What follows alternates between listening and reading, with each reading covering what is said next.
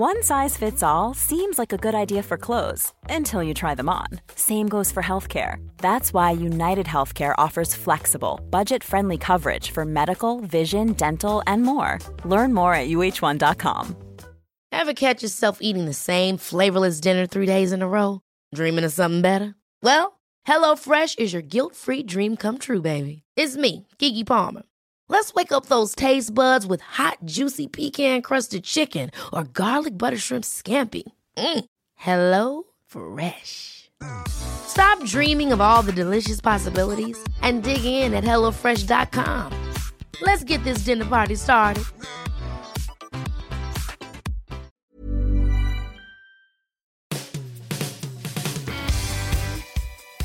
Hi, welcome to the Football Writers Podcast. My name is Mike Calvin. I'm joined by John Cross of the Daily Mirror and Dominic Fifield of The Guardian. It's the first of many for Pep and Manchester City. None will be as easy as that win at Wembley. Arsenal are a shell of a team. No fight, no drive, no leadership, no excuse. As Guardiola's era begins, is this finally the end of the Wenger era? What do you think, John? I'm not sure that it is, but I think it should be. That's obviously very clear. I do think that yesterday probably highlighted all the deficiencies and flaws with the current Arsene Wenger regime. And as wonderful as he's been for Arsenal Football Club and indeed English football, I do think all good things come to an end. I just felt that final, which I have to say was one of the most one-sided cup finals at Wembley I can ever remember, particularly between two top clubs, if you like, two leading clubs. We've seen kind of big thrashings in the past, but that's maybe between sort of lopsided finals. This was an embarrassment, I think, for Arsenal, and the fans are rightly upset and very angry. I think you can forget and forgive, I think, sometimes being sort of second best to a really good quality team, as Manchester City surely are. I don't think they were great in the first half, and I felt that I wouldn't say they were there for the taking, but they gave Arsenal enough encouragement. But the way they came out after Pep Guardiola obviously had got hold of them at half-time, swept Arsenal aside, and from back to front, you'd have to say Arsenal absolutely shambles at times in defence. Midfield, at least Jack Wilshere showed some heart, but Xhaka really is just not good enough, and I've yet to see in nearly 2 years why he continually keeps his place. And even Aubameyang, I mean, big signing, but you couldn't tell yesterday. He looked isolated and lost.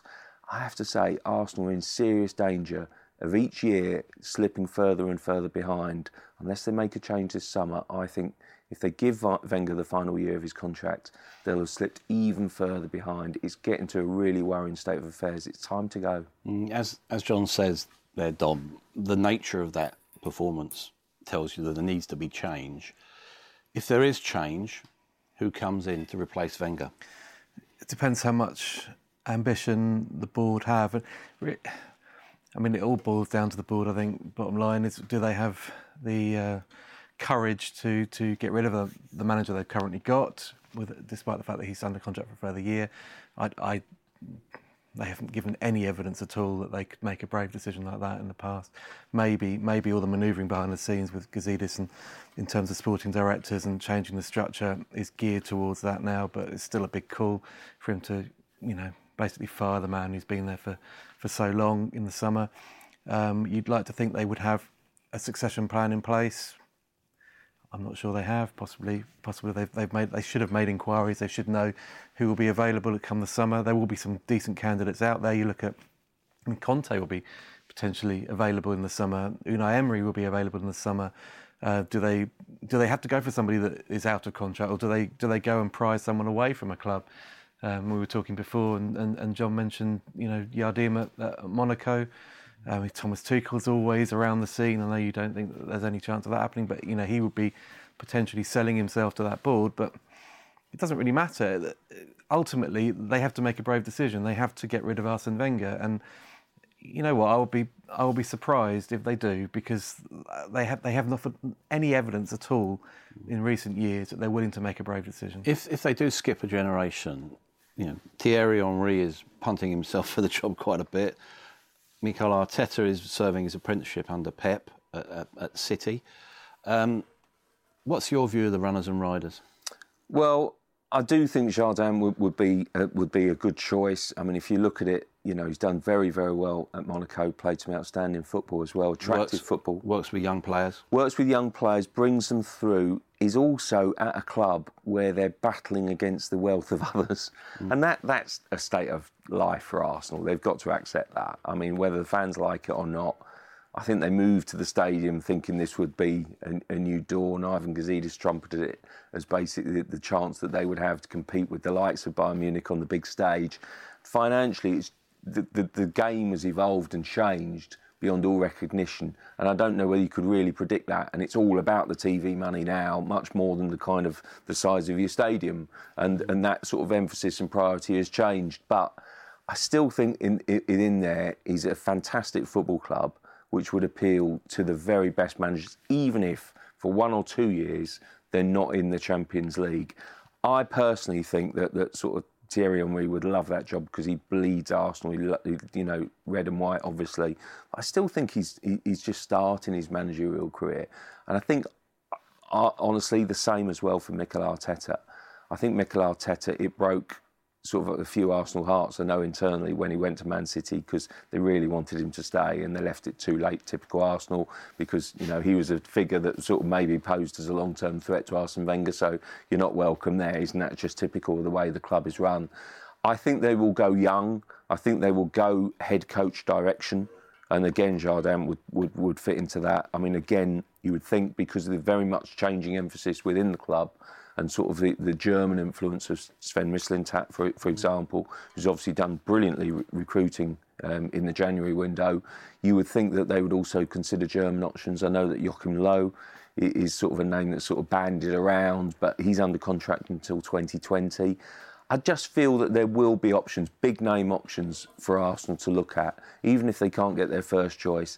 I think that there's just that need for change. In many ways, it's just gone a bit stale.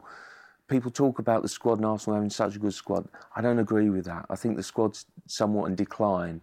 But conversely, I don't think they're that far away. If you bought a really good centre-half, if you bought a holding midfield player, and I guess, you know, you looked either this year or the following year as a long-term success for Cech, who I still think is a good goalkeeper, then you've got the basis of a really good team. You've signed up Ozil, who can be world-class on his day for another 3 years. When he can be bothered. When he can be bothered to turn up. I know that's a big criticism. He was hopeless yesterday at Wembley. But there's a world-class player in there. There really is. There's the ingredients there, but they've got to make that change. Otherwise, the ingredients will soon slip away. Is the nature of the game changing, Dom? You know, you made the point that Arsenal are almost paupers at the rich man's table these days. You know, you've seen Chelsea evolve under Roman Abramovich. That was the first injection of huge money. Now Manchester City represent, you know, an entire emirate. Is the game changing now? And are the number of teams who can actually win things being gradually reduced? Yeah, of course they are. And I think it's more City than anything else. It's the resources that are available to Manchester City that dwarf everybody else's. I mean, even when Abramovich is reining it in, they spent big on Alvaro Morata last season, but they couldn't compete with United on Romelu Lukaku in the end. They're having to restructure, as you say, and they've got a stadium to fund as well, you know, potentially a redevelopment there. And this is all going to relate back to Arsenal. I think there's an arrogance at Arsenal that they consider themselves to be the biggest club in London. In terms of gate at the moment they are, I guess. But they haven't justified that tag for the last 10 years, the occasional FA Cup aside. They can go and offer massive money and far bigger money to Mesut Ozil than anybody that's earning at Chelsea at the moment. I mean, that may change when if Eden Hazard signs a new deal. But they go out and spend £50-odd million on a couple of strikers.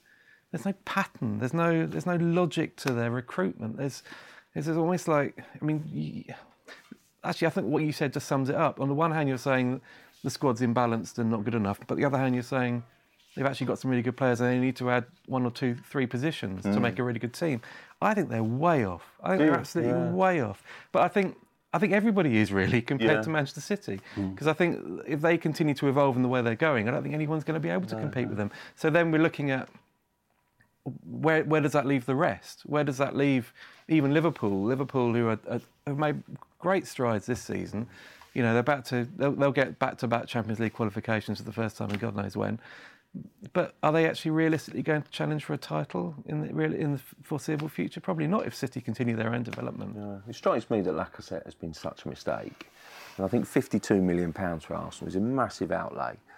There's no way in the world that basically, maybe a year ago, that Arsene Wenger would have signed Aubameyang, having already signed Lacazette, because, in his words, they're exactly the same player, and one would block the other's progress. But now he's basically, in my mind, what he's done there is he's let someone else take the rap for that. Yeah. He's let someone else put their neck on the line and taken responsibility for Aubameyang, who has got a bit of a checkered sort of kind of reputation off the pitch. He's on the older side, so he's 29 in the summer.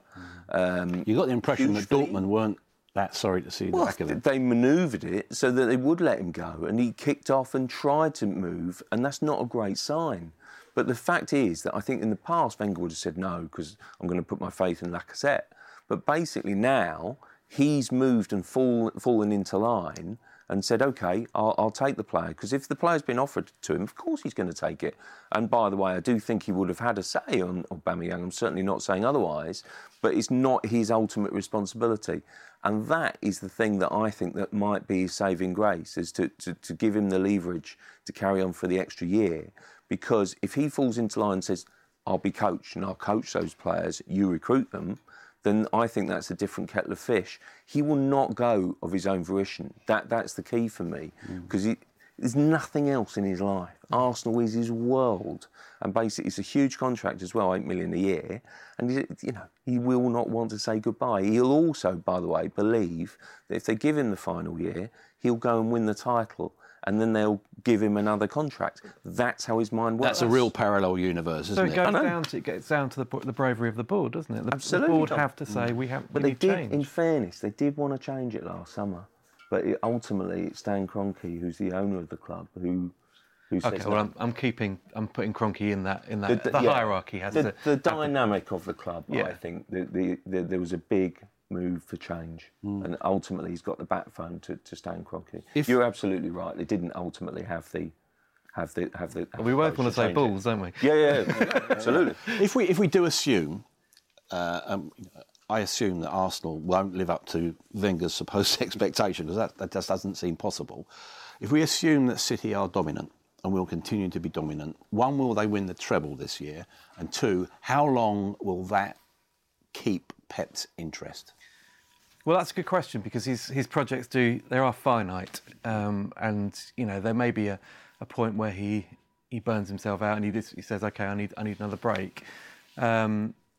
But I do think that he's got everything going for him at City to sustain his interest for quite a long time yet. He won't consider this season, even if they do win the treble, I don't think he'll consider his project to have been finished. He'll want to kick on and develop even further. And, there is such the progress he's made over the last year is so clear and so staggering and impressive. It will just have his juices flowing going into next season as well. I mean, that just the way his attitude to the whole thing is, we are evolving, we are progressing, we are bringing younger players through. It was fitting that those three players scored those goals yesterday, because you could say that era is ending at Manchester City.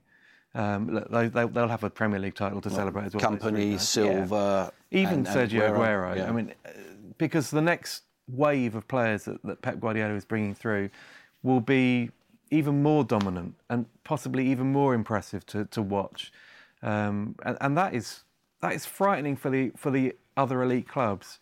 I mean, it's terrifying for Manchester United. It's must be so frustrating for Liverpool, because as I say, in any other season we'd be lauding the progress that they're making and some of the football they're playing as well. But the reality is they're competing in a division where there is one dominant team. Tottenham Hotspur are unbeaten in 15 games. They've lost once in 19, 20 matches or something stupid. Yeah, still got battered at Manchester City 4-1 or 4-0. Was it 4-1? I mean, it's just frightening the level between City and the rest. On their day, I mean, Liverpool showed what you can do when you play them on their day, but in terms of sheer consistency over a season, and even when they're not playing well, they're still hammering teams. That's a really interesting point that Dom's made about the sort of almost like the changing of the eras. You look at someone like Leroy Sané, the level that he can reach is frightening, isn't it? Absolutely. I mean, I don't think the cup final did him justice because he's just back from injury. But even then, there were still glimpses. Yeah, there were still wonderful glimpses. He is such a good player. He's powerful. He's pacey. He gives a natural balance, by the way, which so many clubs have found difficult to get, particularly in that system. If you choose to play it, and City is so adaptable, they can play many different ways. I think, even within a sort of a structure. But if you want to go that kind of three-pronged attack, he gives them natural balance either side of the striker. He's such a good player. He's powerful, terrorises fullbacks. I think the other great thing about City is, and I totally agree with that, it is frightening and daunting about City, is that but what generally happens, I remember this happened with Jose Mourinho, is that in his first incarnation at Chelsea was, we thought that Chelsea would dominate for years and years, and yes, they won back-to-back titles, but actually the reality was that what it does is it frightens the others to death, and they somehow find this way to try and elevate themselves, and it raises the overall standard. And I tell you what, after recent failings in the Champions League, isn't it interesting this season we're suddenly seeing a renaissance?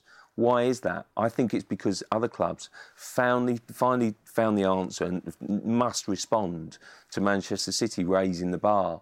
And I think suddenly we're seeing a new Premier League record of having 5 in the knockout stages. I think that Man City's dominance now can only be a great thing for the Premier League because it makes it much better, much more competitive. And Pep Guardiola's team, meanwhile, are an absolute joy to watch. They're brilliant. They're absolutely outstanding. We've had the best teams of certain generations. Fergie's teams were absolutely amazing, winning with style.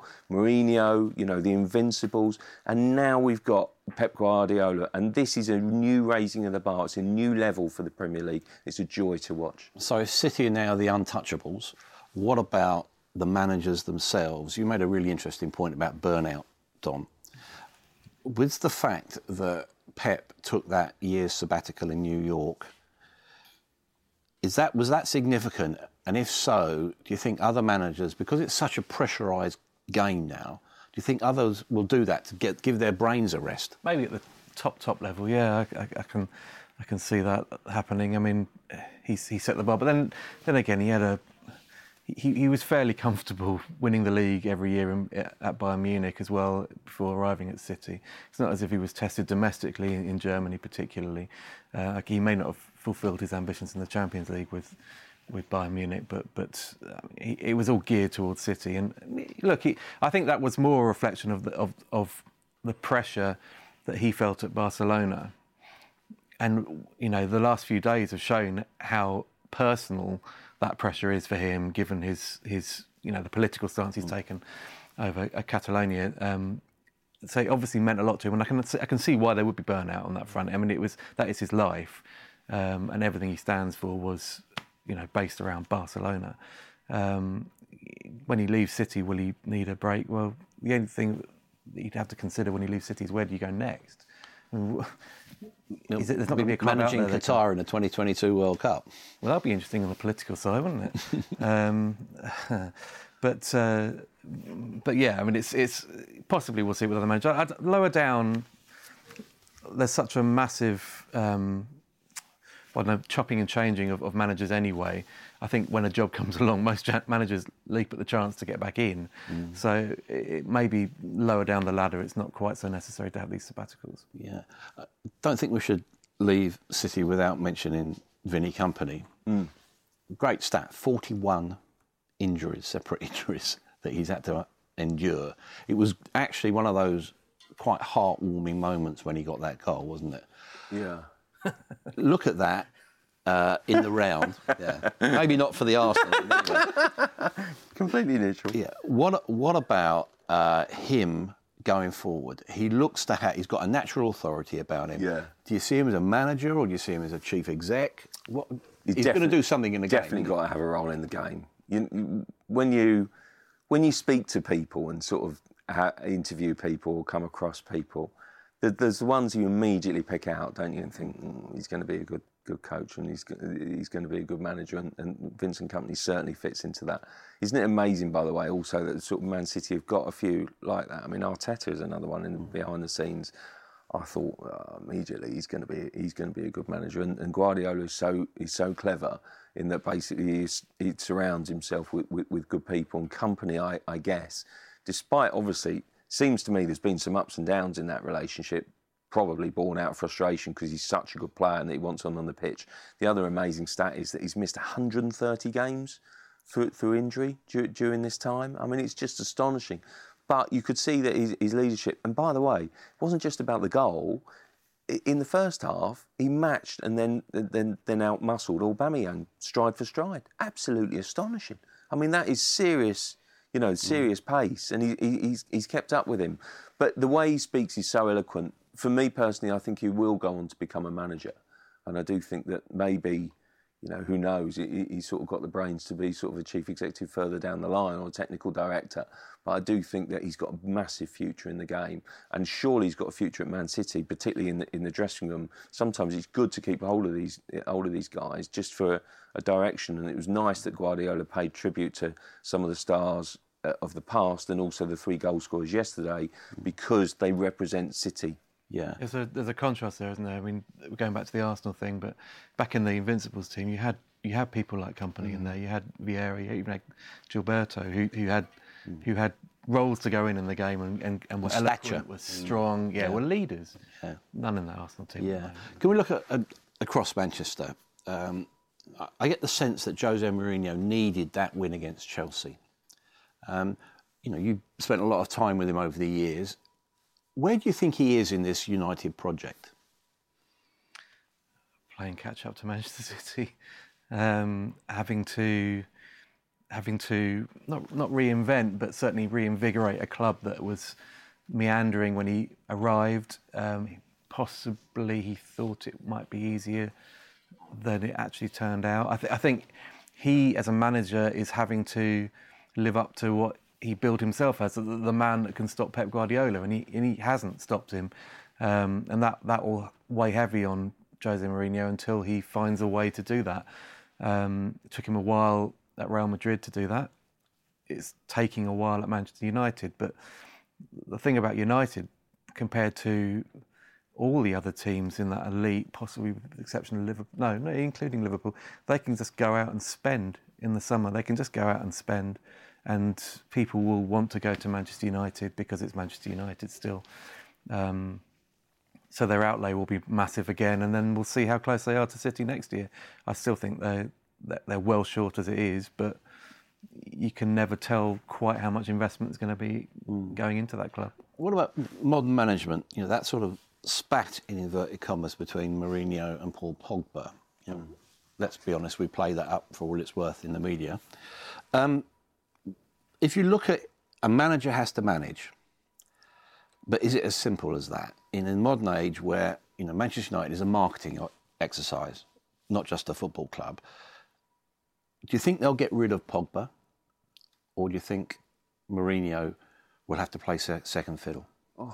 I think Mourinho realistically has got to find a way to manage this situation so that basically he cannot afford to let Paul Pogba go. In such a massive outlay, A, and then B, he's such a good player, I think. And yes, he's not been fantastic for a couple of months. I mean, I think Mourinho was right to point out that basically he has not been the same player since he was sent off at Arsenal. But up until that point, he was exceptional.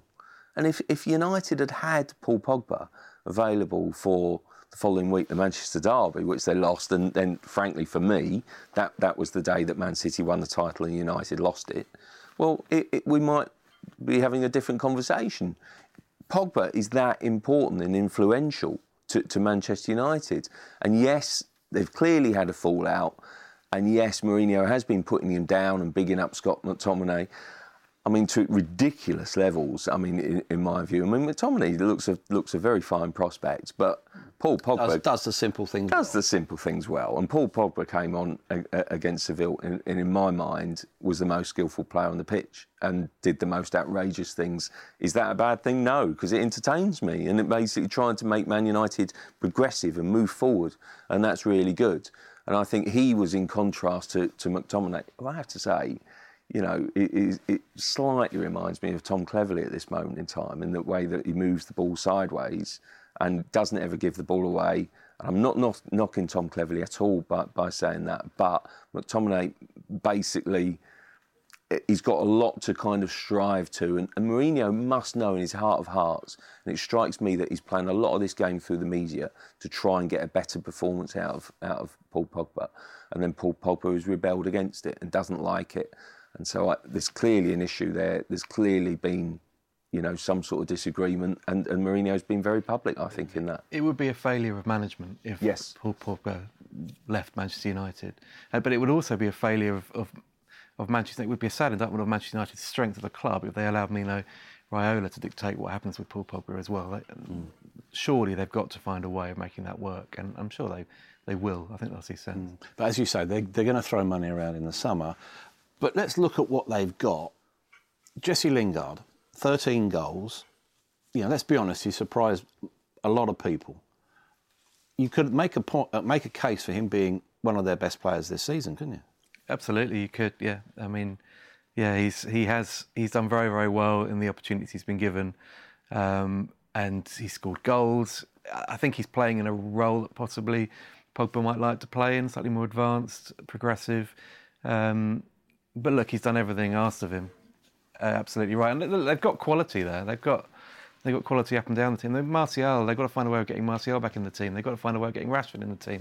They've got a lot of this year, has he? Well, there you go. I mean, we saw him down at Yeovil. It was Yeovil, but he was the best player on the pitch by miles in that game on a dodgy pitch, on a potential banana skin occasion. But he was different class.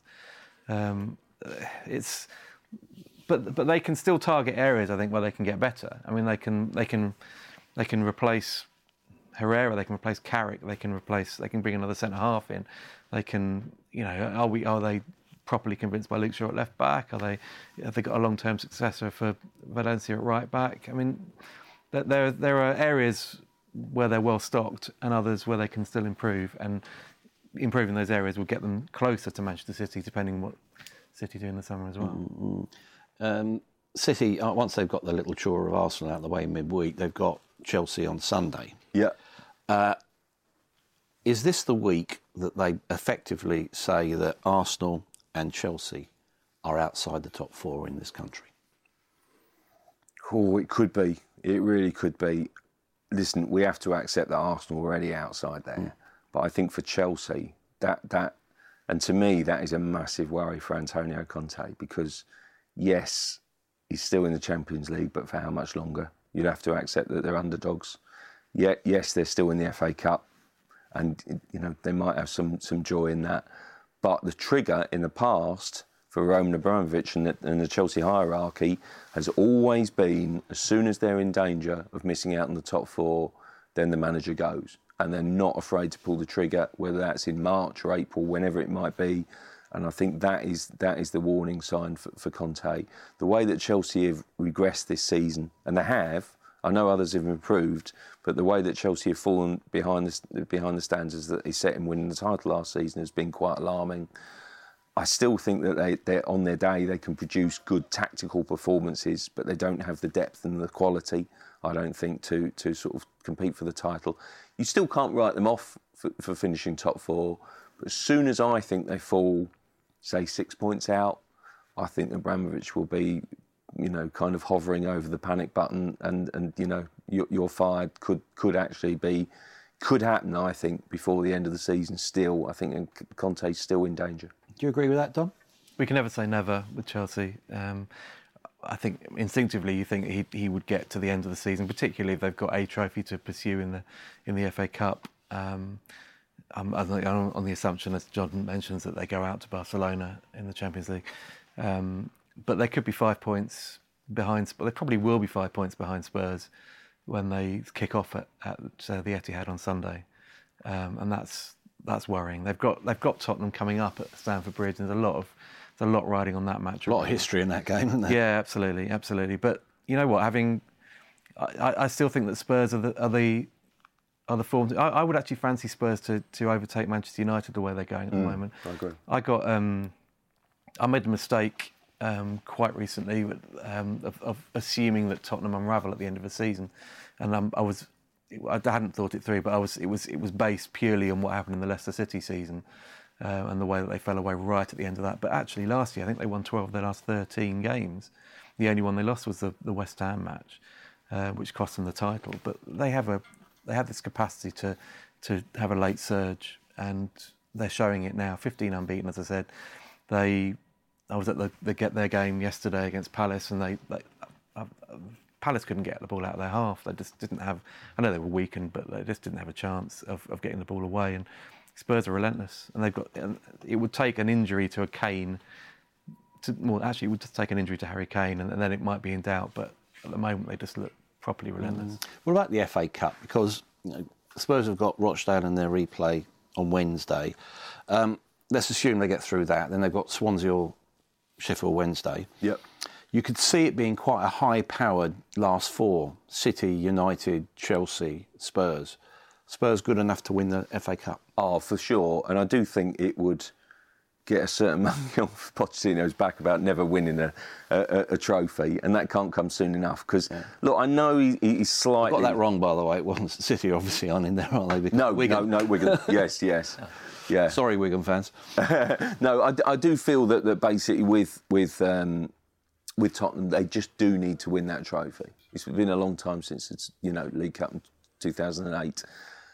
And look, I was at a press conference recently with Pochettino, and Pochettino is so... He doesn't want to upset the sort of the status quo, and he doesn't want to upset Spurs fans. But he's quite clear in what he says that basically the FA Cup is secondary to big results in the Champions League, and he based it on the fact that sort of when Spurs had come from 2-0 down to draw 2-2 at Juventus, his phone was red hot, even from messages all around the globe saying brilliant result, and that put Spurs on the map. Does it put Spurs on the map if they get past Rochdale? I understand where he's coming from, but I do feel that the old question, the old criticism will be, but what about the silverware? It's so hard for Tottenham and other clubs to win the Premier League title that I don't think anyone should dismiss the FA Cup quite as lightly as they do. And in fact, actually, I think it was Tottenham's mistake that they basically sort of almost surrendered the League Cup. I don't think they should have done that. The FA Cup would be such a big thing for them to win, and I think as the rounds progress, and indeed if they play arguably at home in the semi-final, gives them this magnificent chance. If they face Swansea, and in the replay, for example, and that's the harder of the two potentials, then you'd still fancy Spurs to go and do it, even if he rests a few players. And the fixtures are mounting up, and it's becoming tougher. I do think it would be such a big thing for Pochettino and for Tottenham to win that first trophy in the Pochettino era. It gives him, a trophy to celebrate. It gives a very, very clear focal point of success. And it gives, I think the club a new momentum again. Because this team is really, really good. And if they get the business right again in the summer, then why not? Can't they be title challengers and push City a little bit harder next year? What about team development? Alderweireld not signing the contract at the moment. You look at Danny Rose and you think he's going to go eventually. Where are Spurs? Can they afford to lose many players? Depends who they lose them to. I think that those are both very, very good players. I mean, we were saying that Alderweireld was the best centre half in the division last season, and he's had his injury problems this year, but he's still very, very top quality. If Pochettino thinks that by losing one of those players he can strengthen the collective, then great. But if he loses Alderweireld to Manchester City, then he strengthens City and they'll be further away, reality. And it's the same really with Danny Rose. I mean, if he lost Rose to a direct competitor, say a Manchester United, for example, I do think that would be an upgrade for them, and therefore it would make life harder for Spurs. There's got to be a point. I know they're treading water until the new stadium, and then maybe there's leeway in the wage structure once they're starting to generate more money on a match-day basis. But they have to be very shrewd come the summer as to who they allow to leave and where those players go. What about Liverpool, John? Dom can't see them winning the title. I can see them having a good go next season. The Fab Three up front, fantastic. Interesting game at the weekend. Rafa going back to Anfield, BT Sport game. Do you feel that Liverpool are really coming into huge form at the right time? I do. Obviously, they've got their limitations this season, haven't they? About what they can do. They can finish second, and blimey, teams have been told for years that second is nowhere, haven't they? So you can't. Let's not try and reinvent a secondary status. But I do think what Liverpool have in front of them is that basically they look so much better now with Van Dijk as a team structure. Emre Can is playing well, so he's given the defence. Oxlade-Chamberlain's doing well. Revelation on Saturday, I thought he was absolutely terrific, and the fluidity up front with Firmino and obviously Mane, Mo Salah is just off the scale, isn't he? I mean, they've got real options. Even Karius, made a really crucial save in the early on when it was 0-0 from Arnautovic.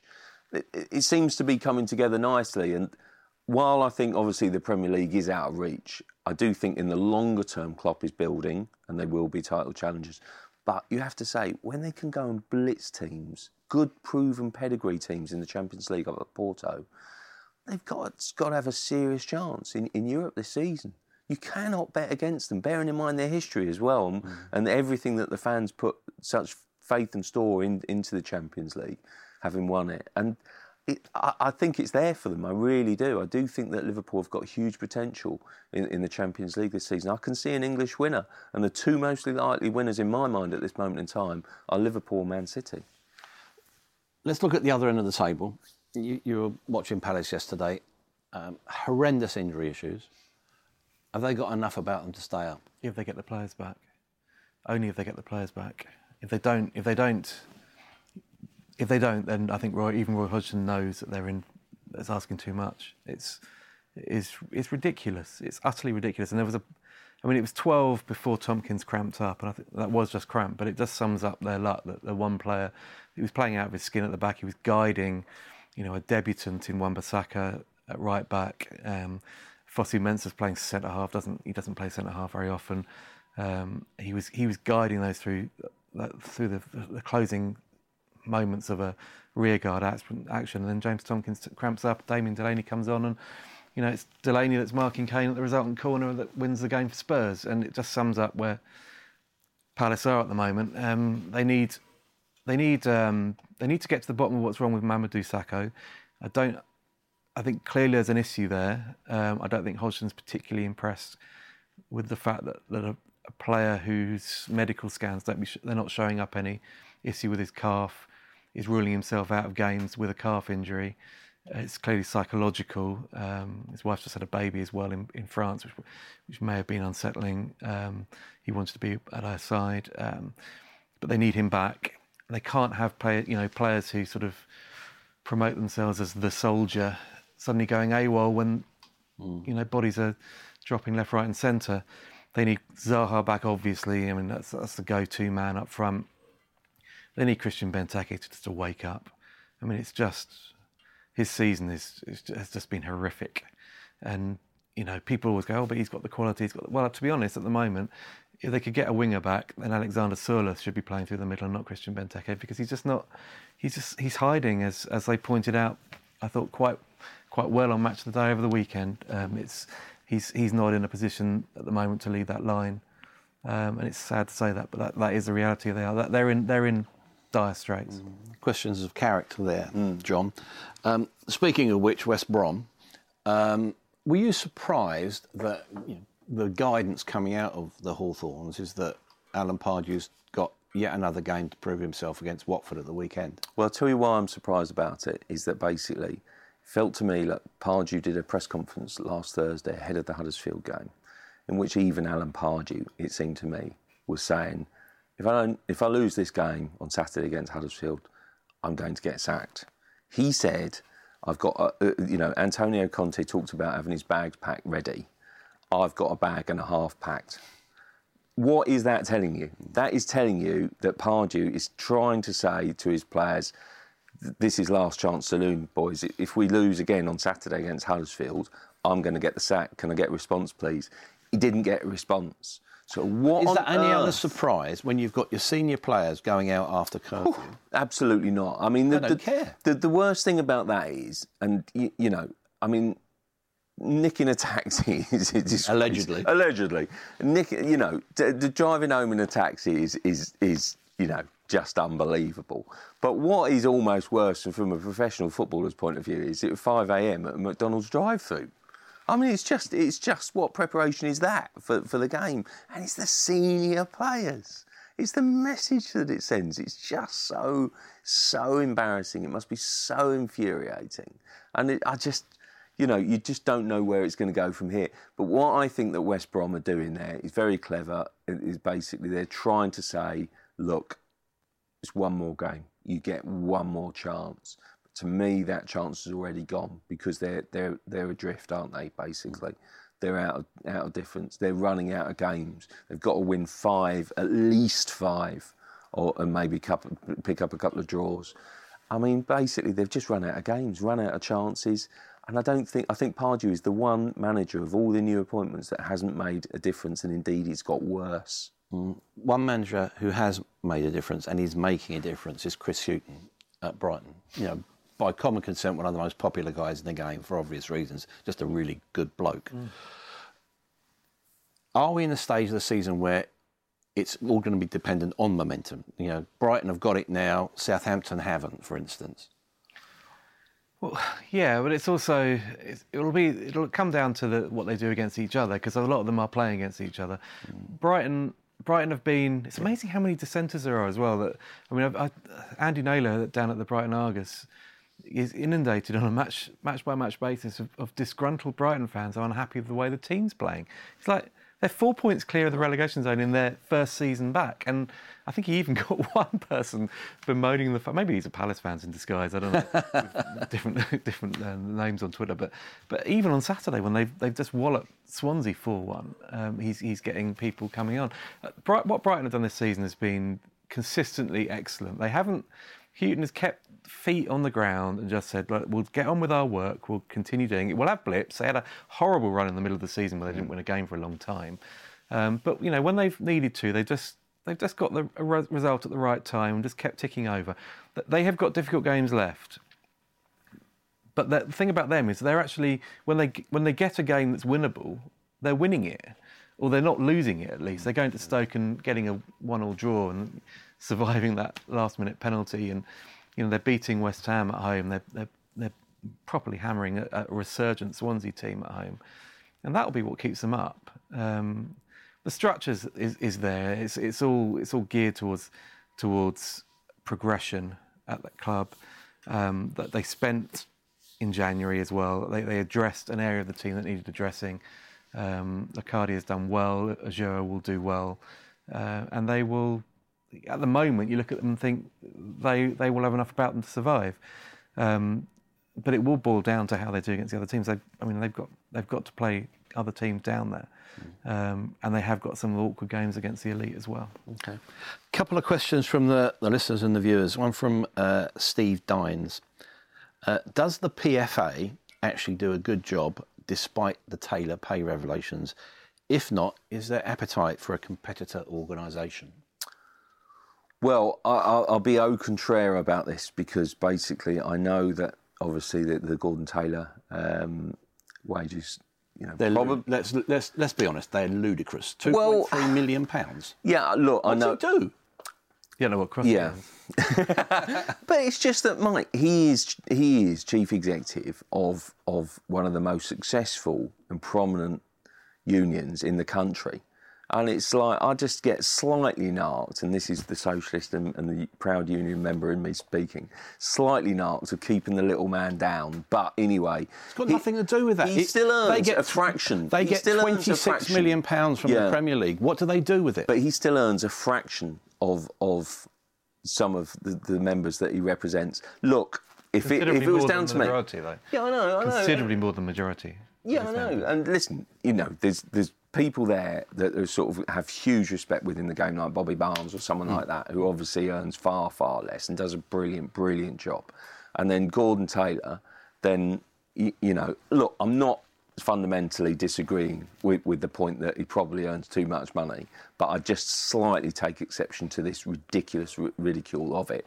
And it would be easier to justify if it came from the players' subs, and it doesn't, and it comes from the TV money. And I understand that. It's unearned. Yeah, unearned. I agree. What do you think? But I do feel that they do a really good job. And the fact that sort of you've had people sort of saying, kind of like, Simon Jordan was on the radio, wasn't he, sort of saying, basically calling out Gordon Taylor when he said, you were called in to do a player dispute at Crystal Palace and your first port of call was to try and get us to settle up. Well, for me, that's a good union leader. That's what I'd want from a union leader. That's the strongest possible terms set out for the player, that's looking after the player. So it's a ridiculous argument. It's a one-eyed argument, that is. But basically, of course, that's what you're going to expect to get. But on the flip side, yes, he does earn too much, but I think that the union itself, the PFA, does a brilliant, brilliant job. OK, another nice, quiet question here from Alan Dibble. Leicester were fined only £3 million for cheating financial fair play to get promoted to the Premier League. A joke, surely. Well, it's £3 million when you've been in the Premier League and indeed won the Premier League. This is the fourth season back up. That is a paltry amount. That's one match fee or whatever. That is pathetic, and that is damning. But if they hadn't been promoted, in the same way that QPR would struggle to pay a £3 million bill at the moment. I think that's an ongoing legal process, isn't it, with QPR at the moment? I just don't see how those. I think the intention behind the Football League financial fair play rules is brilliant. If it's designed to stop a Portsmouth happening, a club overspending, overstretching. But the reality is that if you have an ambitious owner with lots of money who takes over a Championship club, a League One club, they're going to spend the money whatever, and they're just going to do it, and it will warp it, and it means that basically the rules are unenforceable. £3 million, as I say, £3 million looks like a joke now, 4 years on of life in the Premier League with the money that they're earning, and they're probably in the top 10, 15 clubs in the world in terms of revenues. But that is unenforceable. You can't do it. We'll end it where we began, if we could. Pep, what's your take on the yellow ribbon episode with the FA? To me, it seems to be a denial of someone's right of self-expression. What do you think? Yeah, I totally agree with you. I do think it's an own goal from the FA's point of view. It's a really difficult one in that basically we wouldn't like it if a manager was on the sort of the touchline and calling for referendums on this or Brexit or whatever it might be. But I do think if you look a little bit more deeper at the protest, it is something that's so so deep within him, so close to his heart, and you are talking about potentially the unfair sort of jail terms for being kept in prison of the pro-independence Catalan politicians here, and I personally think that I think the FA have chosen the wrong target here, bearing in mind that a couple of months ago we had so much fuss and so much. And I'm someone who's passionate about poppies, and I love the poppy appeal. But the FA fought a very, very strong battle about having the right to wear poppies, and it was won. And indeed, it actually persuaded UEFA to slightly tweak the rule. And the UEFA rule has been tweaked so much so that I don't think that what Guardiola does by wearing the yellow ribbon contravenes UEFA guidelines, but it certainly is upsetting the FA. But I think the FA have chosen the wrong battle. It's an own goal. Pep put it perfectly. Before being a manager, I'm a human being. The FA should get its own house in order. Pep's politics are none of its business. Thanks for joining us here on the Football Writers Podcast.